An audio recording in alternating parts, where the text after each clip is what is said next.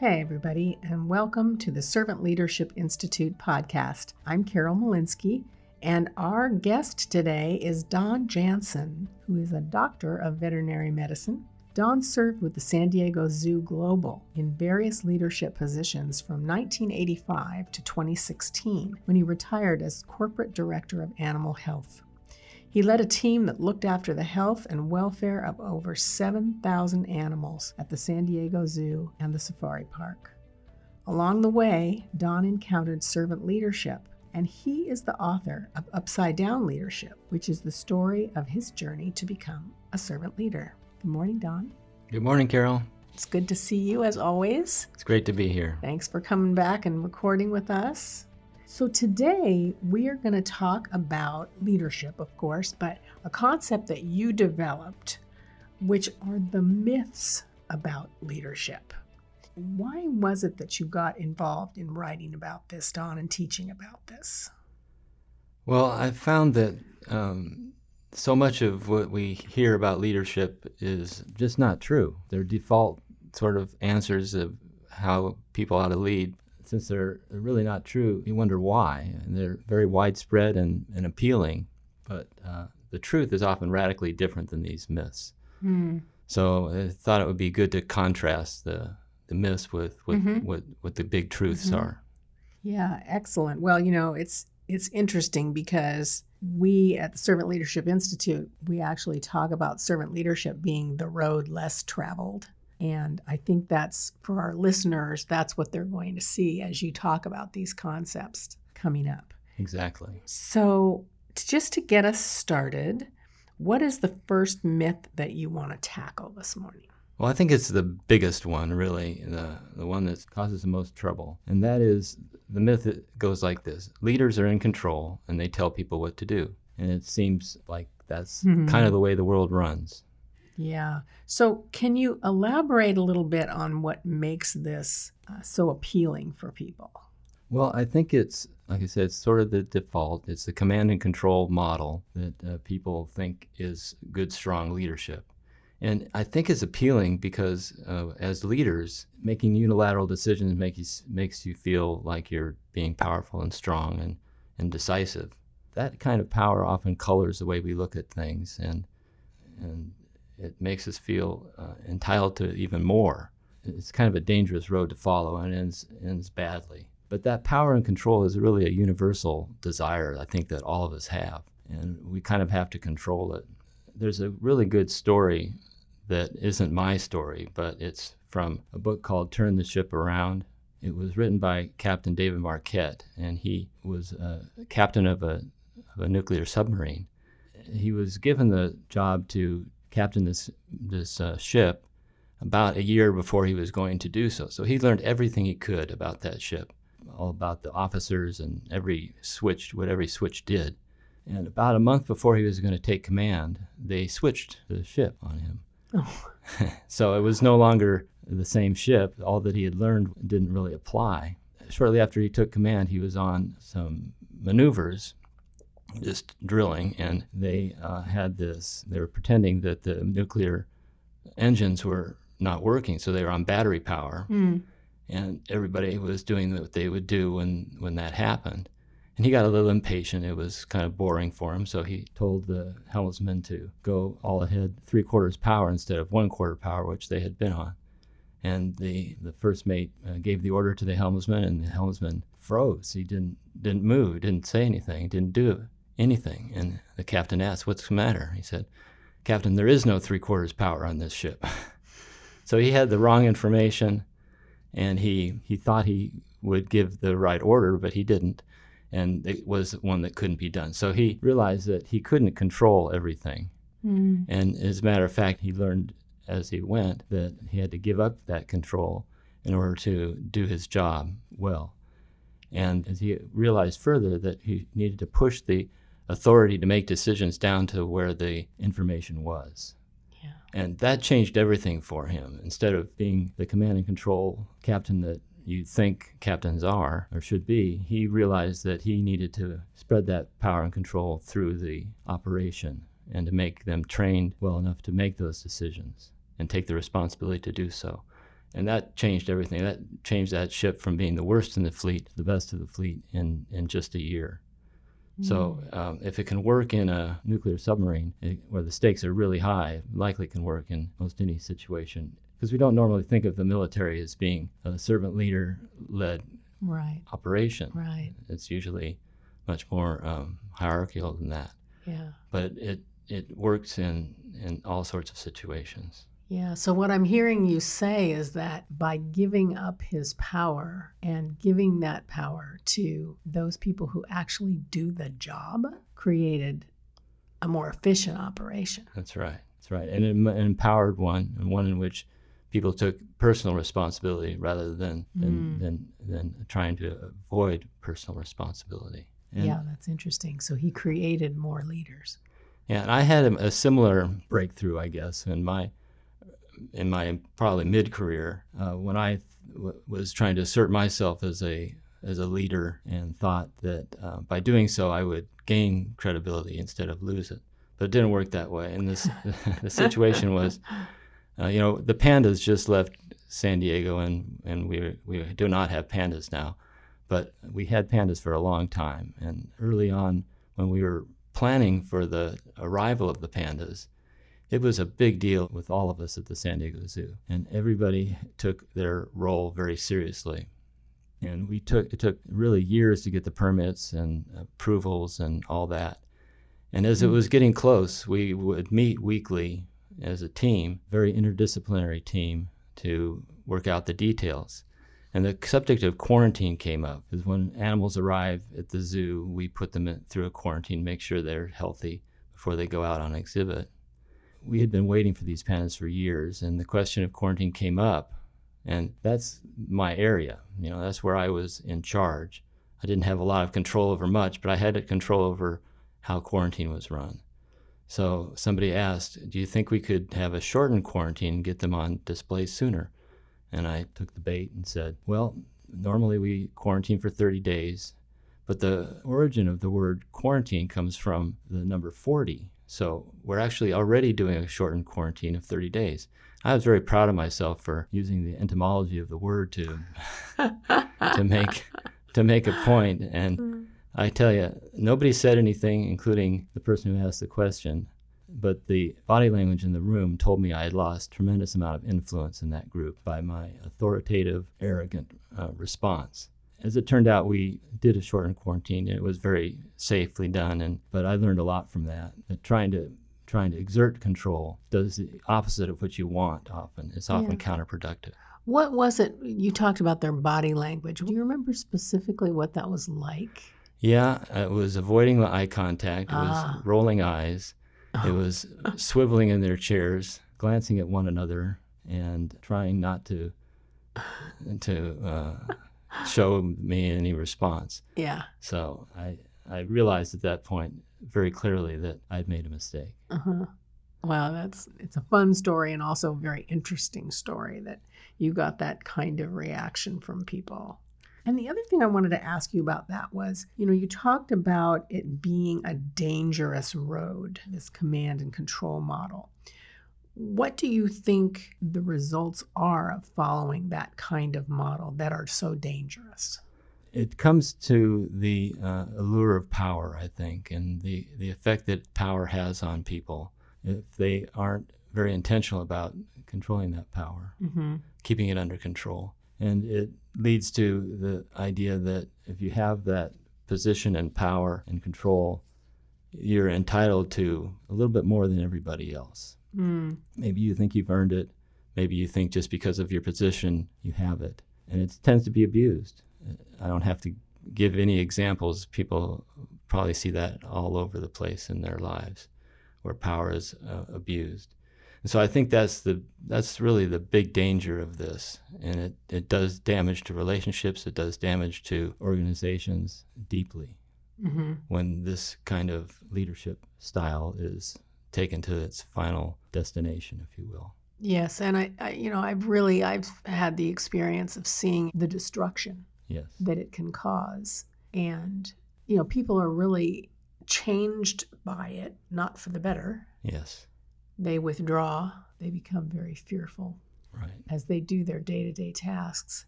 I think the more, I won't say older, the more mature I get, the more I realize how very destructive that kind of situation is for people psychologically, physically, the whole gamut. And I know we're going to talk a little bit more about that when you talk about anxiety later in the program. Well, and if you take Captain Marquette's response was transformed him, when that happened. If he had done what a lot of people might, you can imagine somebody might have done when they got that response from the helmsman that there was no three-quarter power, they, instead of backing off and go, whoops, I made a mistake, it would be attacking that person in a way they did not deserve. Mm-hmm. And if someone gets shot down that doesn't deserve it like that doesn't have the power to do anything against it, you're right, they totally shut down, or they will avoid any chance of being yelled at again unfairly. Mm-hmm. So I think that's where those are the danger zones where the road can go. Yeah. So if it's a myth that leadership is about control, then what's the truth? What's an alternative that is true? There is an alternative, and it's radical, really. And the big truth is that great leaders learn to give up control, because leadership isn't really about control. And that's where I think the mistake is. Leadership is about influence. And influence can be a very powerful tool to have, but it's something that you earn, and it's not something that you grab. I think the leader's goal should be to broaden their circle of influence and control what they can, which is really their only their own behavior. I like to look at it as a chocolate-covered donut. If you look at the whole donut, that's all of your area of concern, your circle of concern, if you will. But what you really have in the circle in the middle, the hole in the donut, is what you have control of. It's kind of nothing, right? The only thing you have control over is what your behavior is. And the icing on the chocolate-covered icing, which is what I prefer, is the influence. If it's just a little bit, that's not so good. If it's covering the whole donut, that's really good. So you want to broaden that influence, that chocolate covering, so that it covers the whole donut, the whole area of your concern.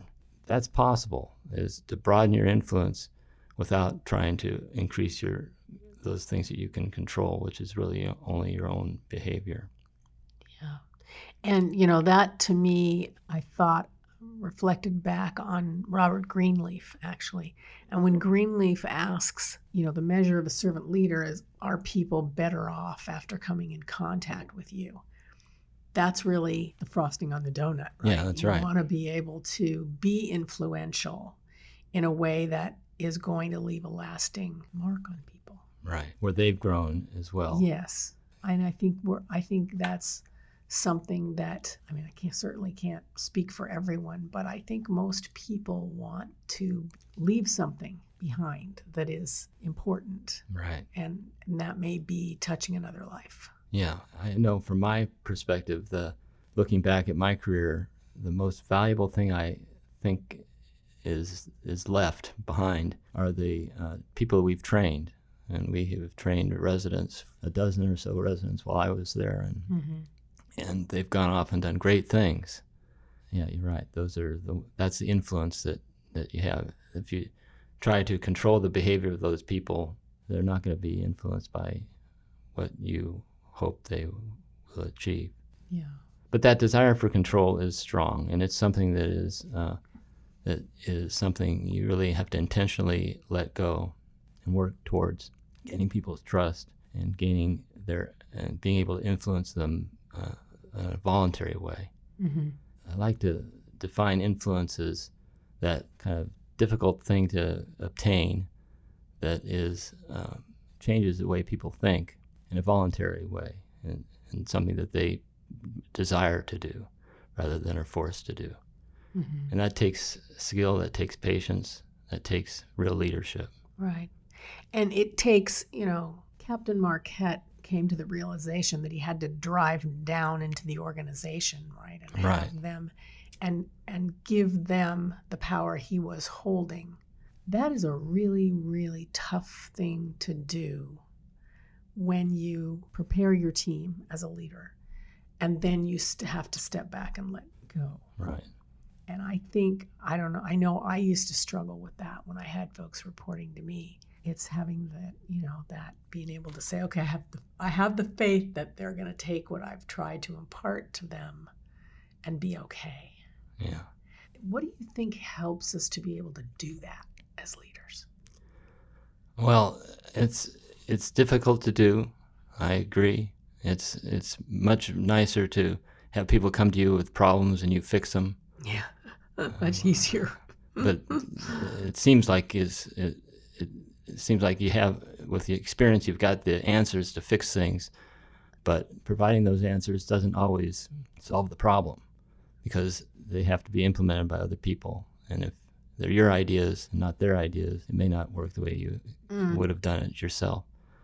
So, I think it's a matter of getting people to understand that you're there for them. You're there to help them through things and not to try to fix them all yourself. Yeah. And I think, we have to be willing to realize that they may go about accomplishing it in a little different way than we would. Right. And again, having the trust and confidence in them, because hopefully you've built a relationship that allows them that freedom to then go ahead and do their thing. Right. And the situational leadership model, I think, is a good fit for this, where you as people mature in their position, they get more responsibility and you are required to do less with them. And developing them to the point where they are doing what you were doing, but doing it better. That's real success. Yeah, and real achievement, I think, as a leader. So just to recap some great points you had, Don, is that leadership is about influence and not control.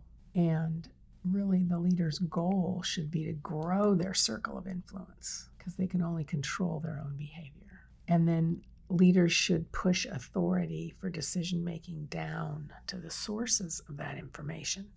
That was illustrated by Captain Marquette and his ship. So really interesting. And I also loved your story about being in the meeting and over the quarantine of the pandas. That was really interesting. When I've told that story to other people, often brings up an incident in their lives that they did the same thing, where you get full of yourself and you get arrogant and you want to show off and you realize nobody likes that. It doesn't work. Yeah, definitely. Okay, let's move along to our next myth, which is myth number 2. You want to share that one with us, Don? Yeah, I think this is what often is thought of, is that the boss is the leader, only the boss is the leader. And great leaders are born with leadership charisma. So you can spot them a mile off. What that says is that if only the boss can be the leader, I'm not. I can't be the leader. It's an appealing way to look at leadership, I think, because we would like to think that our leaders are in charge, that we can revere our leaders. We can look at them as special people that have special position and special capabilities, and we can put them on a pedestal and therefore put unrealistic expectations on them, and that they're going to solve all our problems. And when they inevitably fail, which they will, it's just they will not live up to our expectations. It's great because then we can blame them and avoid taking any responsibility for ourselves. So it's a myth that is kind of self-fulfilling and self-gratifying. You can take that myth wherever you want it to go. Yeah, that concept of believing that our leaders are somehow superhuman, dealing with when you realize they're not, it's very upsetting to people. And I think part of that, the part of this that really intrigues me was I had to learn about this, that I needed to look to myself and ask myself, what part did I play in whatever that situation was, yes, right? Right, exactly. Am I expecting something out of this leader that really isn't fair to be expecting? So I had to deal with that, I think, in my own servant leadership development. And this really goes, it's kind of the other side of the coin compared to the first myth. That was from the leader's perspective, that they're in charge and they can make the decisions and everything they tell people what to do. This is kind of from the follower's perspective, that the boss is in charge and I don't have to take responsibility because the boss is in charge. Mm-hmm. So they play off of each other, really, just because other side of the coin. Yeah. We see our organization structured in that way. Yes. You know, my boss is my buffer between, you know, himself and the higher person on the org chart, Mm-hmm. right? Everything we do, the structures we build really reinforce that. Yeah, they certainly do. And make it easier for us to abdicate our responsibility. Right. In my experience, it's very common in work groups to blame it on the leader. And sometimes they deserve it. In fact, sometimes they are asking for it. They're asking for trouble because they take that responsibility away from the staff. Mm-hmm. So it works as a kind of a downward spiral. Yeah, definitely. And it's exciting to see a group where the individuals in the team truly take responsibility for what they do. And you end up really appreciating your job more because you're making more decisions, you're taking more responsibility, you're all in. Right. Hopefully. I think, and that's what causes employee engagement, right? Is when Mm-hmm. people feel like they have a role in what they're going to do and what is right to do. This is part of that. Yeah. Art Barter likes to tell the story of doing this with his leadership team, where he, you know, was going through servant leadership, trying to instill servant leadership. And after about the first year, he turned around to see who was following him. And out of his leadership team, there were maybe like 3 people that were really, you know, engaged and on board, and the others weren't. And so he took us all off site and said, you know, I want you guys to go off in groups and, you know, come up with a list of what are the characteristics of a servant leader. And then he narrowed it down to, you know, through this process, narrowed it down to like 10 characteristics. And he said, okay, these are yours now. This is what you've told me a servant leader will be. And this is what we want to strive for. And for the first time, he had people engaged because of the responsibility. It was their list that they came up with. Yeah. Bringing people into it and not being the top-down authority makes a difference. Yeah. Really makes it possible. I probably talk about this more than once, but our CEO of San Diego Zoo Global just retired, and he had been there for 34 years. Wow. And he developed into, I call a great leader. And that's one of the things that he was really good at, was bringing others into decisions that needed to be made and respecting and honoring those positions. He was really, really good at that. He had a way of uniting people behind a vision and encouraging diversity of thought along the same way. You know, that diversity and unity is very difficult to achieve, but very powerful when you do, and he was able to do that. Yeah. Did he do that through communication with people? In other words, did he have periodic times when he would talk to everybody, or? Yes, he did. He would meet quarterly with staff and at communication sessions. That was one of the ways he had direct contact with people. And the people that reported to him had a lot of freedom in how they handled things, as long as they had the values of the organization in mind and the vision that directed where the organization was going as part of what they were trying to achieve. And that gave him a lot of freedom around kind of a tight vision and values, and he stuck to that. One of the things that he was kind of famous in saying was, we're doing this, whatever it might be, because it's the right thing to do. And everybody knew what the right thing to do was, because it was clear in our organization what our vision was and what our mission was. But he kept bringing it back to the right thing rather than the expedient thing or what would bring money or bring short-term gain. It was the right thing to do. And he had also a kind of uncanny ability to know what the right thing to do was. That's interesting. And the other thing that I find fascinating is when people have this mission and vision as the leader, it sort of takes the leader out of the picture. In other words, people are performing for the mission and for the vision, not for a person. Right. Yes, I think that's really important. point. And really the leader, I always bring it down to the leader's number one job is to bring purpose to the organization and to the people, so they have a clear purpose. Then they just need to get out of the way and make sure that purpose is everything is directed to that purpose, but get out of the way and let the people make that happen. Mm-hmm. Yeah, and that's part of, making a vision or a mission or even your company values. That's taking them off the wall. That's right. And putting them into practice and allowing them to direct people's actions. Right. And you can actually make decisions that way. Is this the right thing to do? Yeah. And that's why I think that was so effective for him when he would say that, because we knew what our values are and we knew what our mission was. So that reminding people that that's what's important, not whatever else might be troubling this situation or complicating this decision, but keeping it really simple is the right thing to do.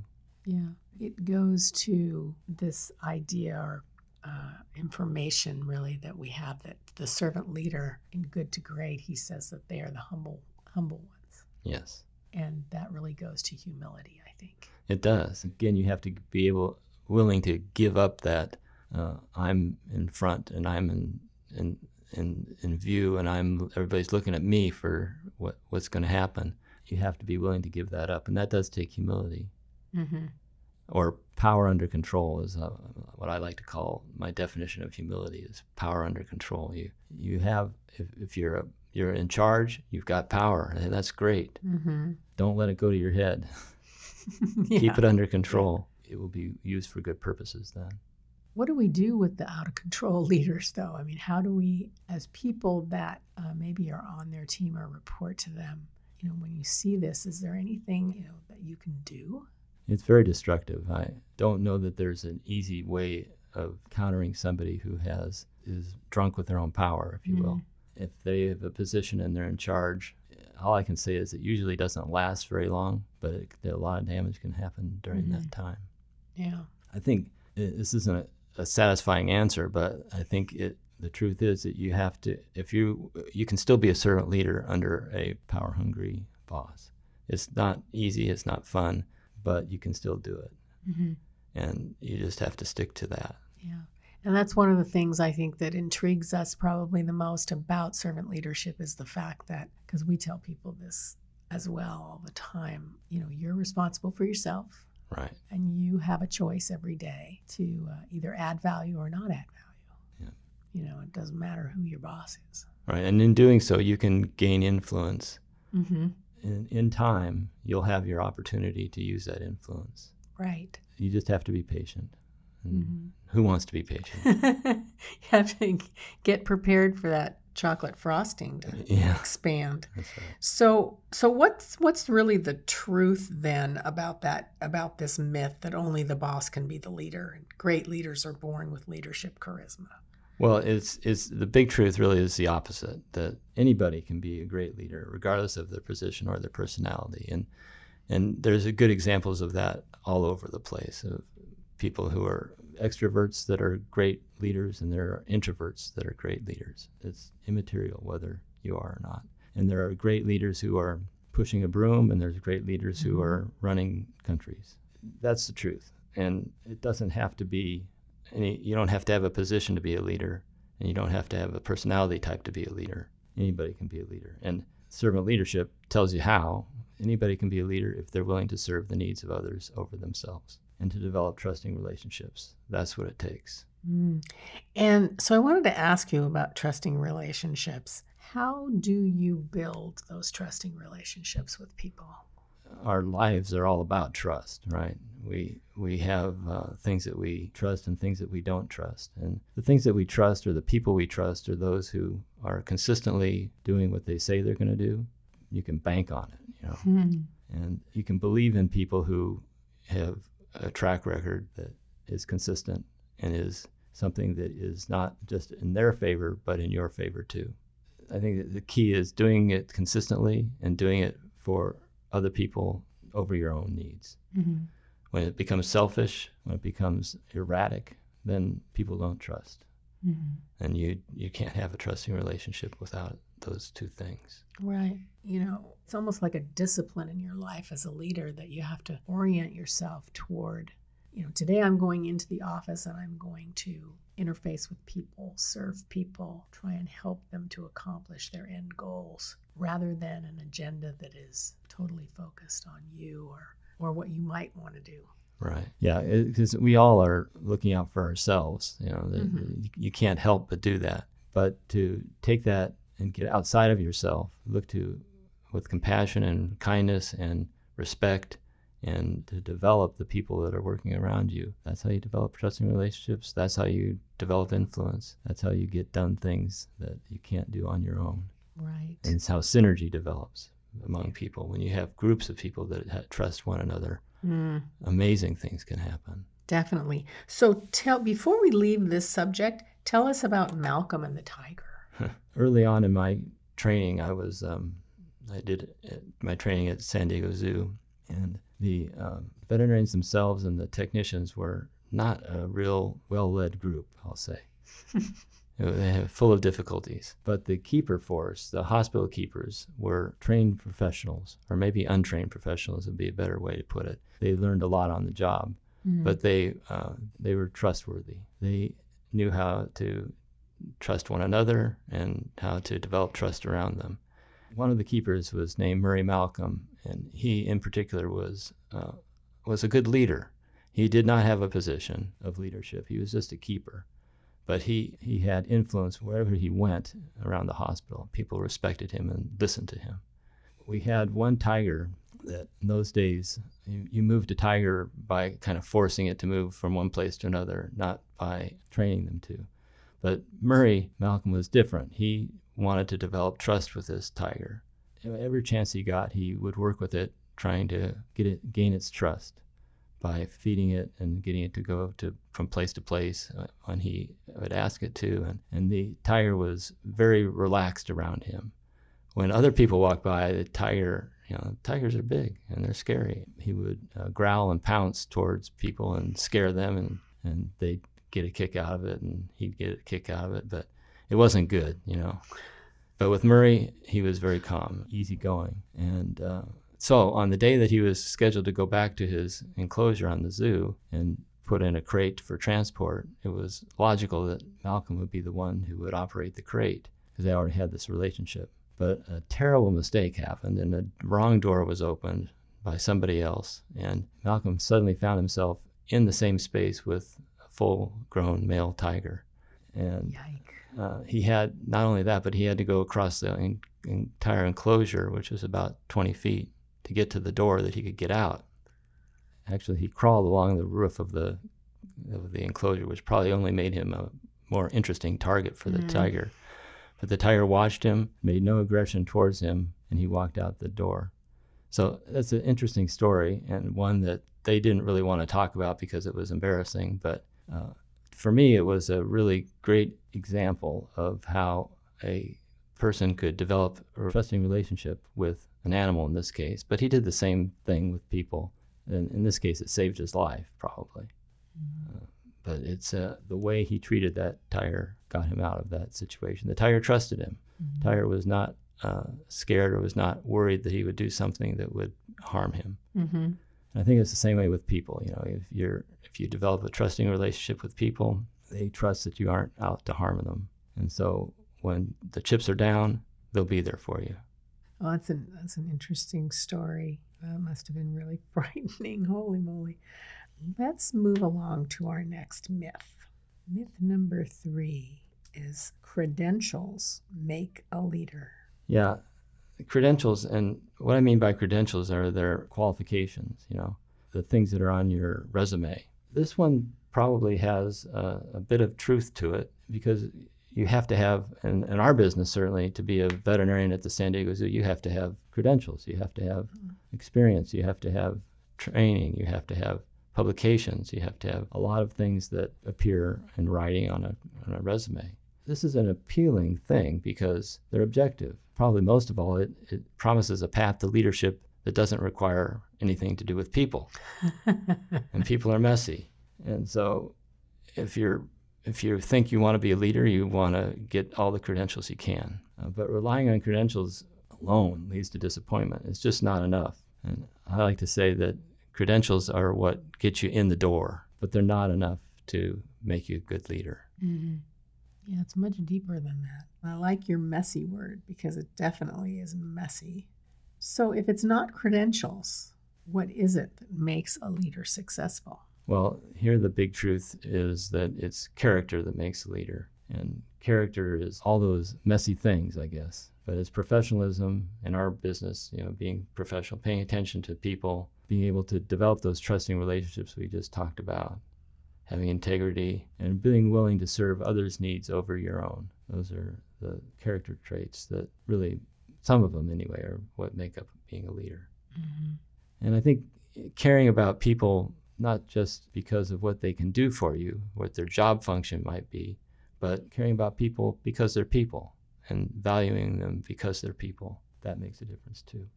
In fact, our CEO that just retired was famous for that. When you go into his office, he would put his full attention on you, 100% of his attention. And he made it really clear that regardless of the troubling situation that was going on that you may have been at fault of or part of or concerned with or wanting him to solve, he made it clear that he cared about you more than the troubling situation. And that always left me feeling like I was valued. Mm. Not just because I was for my role, but he valued me as a person. And in fact, I would joke often when I'd be in with somebody else, we'd walk out, kind of all happy and feeling good and not quite sure why, because we didn't get what we were after when we were going in there, but we still felt good. And I said, I think he's got some machine in there that aerosolizes a mist that makes you feel good. But it wasn't that at all. It was really just Doug, our CEO, being good at listening and caring about people. Yeah. How would he, I just had this thought as I was listening to you, how would he handle it when it was a negative kind of situation? In other words, when he needed to make some kind of correction? Well, I think he would leave that to other people. No, I'm just kidding. He actually had a deputy that he said his job description was to do the things that he didn't like to do. But he would handle that the same way. He would handle it showing you that he cared about you as a person. In any number of ways he would do that, but mostly listening to you so you felt like you were heard. Mm-hmm. If there was a correction that he needed to make, he would make it, but he would make sure that he wasn't treating you as a malfunctioning machine, but as a person. Mm-hmm. And he was skilled at that. Mm-hmm. And it's an important skill to have as a leader. Yeah, and probably a lot of follow through and perseverance with people. Yes. Yeah, and that's the way he overcame opposition as well, is through persistence and perseverance, rather than fighting tooth and nail. He's just persistent about knowing what the right thing would be. And giving that consistent message like we talked about a little earlier about him. Right. Yeah.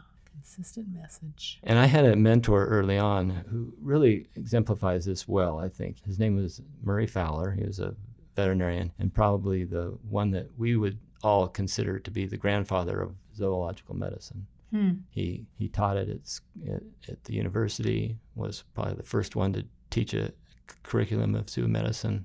He was board certified in multiple boards. He wrote the book about zoo medicine, totally credentialed. I was just going to say, sounds like a lot of credentials. Yeah, he had them all, but he had more than that. He treated the way he treated people, and that's the story I have. It was like an ordinary day, but we were going to the Sacramento Zoo, which when I was a student was where he worked and where we trained. And on the way back, he told us we were going to go to a farm and see a horse. A lady had a horse that needed to be looked at, and I thought, what? We're zoo medicine people. We are not horse people. There's plenty of people who can take care of horse problems. Why are you doing that? And I couldn't see what it would help his career. Why would he go see a horse? I just couldn't see the point of it. It was kind of a waste of our time, waste of his time. But we went there anyway. And when we got there, the horse, it wasn't an emergency. It was just had a slowly healing wound on its foot. But he used it as a teaching opportunity, for us. If we would be willing to think it was, related to a zebra or something, we would be interested. And but what really caught my attention was, and I remember it all these years is the conversation he had with the owner after he examined the horse. They spoke easily. He had recommendations that she listened to. She was obviously very loyal to him from their previous interactions. And I thought, that's the kind of relationship I want with people, with clients, with my coworkers, that is an easy, trusting conversation to have. No conflict, just good exchange of information, ideas, and recommendations. And they did the best thing for the horse. That's what I want to have. And I realized that the reason he had that was because he went to that place where there was a lady who had a horse that had a problem that could do nothing for him in his career. But he went anyway because it was the right thing to do for him and for that person who he had a relationship with. And that's where the power, I think, in this is. That's what develops character, and that's what creates a leader. And Dr. Fowler was influential wherever he went, whether it was at the university or at the Sacramento Zoo or in his church or the community. Anywhere he went, he was extremely influential. Do you believe that he would have been in the same status if he didn't have all those credentials? No, I don't think he would. He could have been a leader in other areas, but not in that area. Right. The credentials, like I said, get you in the door. You got to have them for the role you have. But that doesn't make you successful. That just gets you in the door. In our profession and other professions that require a lot of education and training, people get lost in that as the credentials become so difficult to obtain. They put all their effort into that and forget about the thing that will make them successful once they have those credentials. And it's difficult because it takes time to develop the leadership skills as it does the other skills, but you have to do them both. Right. And I also don't think there's enough, we train focused on the competence issues, but not necessarily on the leadership side. That's right. But I'll tell you, the veterinarians that I see coming up through the ranks these days are much more aware of the importance of leadership than my generation was. And I'm really heartened to see that. It's encouraging. It is very encouraging. That's great. Yeah, so Dr. Fowler showed that he could care about people because they're people and not just for the function that they served. And that is not often the case for most leaders. They skip the people for people and just look at them for their function. And I think they lose a lot of followers in the process. Hey everyone, thanks for listening to part 1 of Myths We Tell Ourselves About Leadership. We will pick the conversation back up in part 2. For now, we encourage you to visit our website. We have great resources for you to use as you grow in your servant leadership journey. Our website is www.servantleadershipinstitute.com. Thank you for allowing us to add value to your day. This is the Servant Leadership Institute podcast, signing off.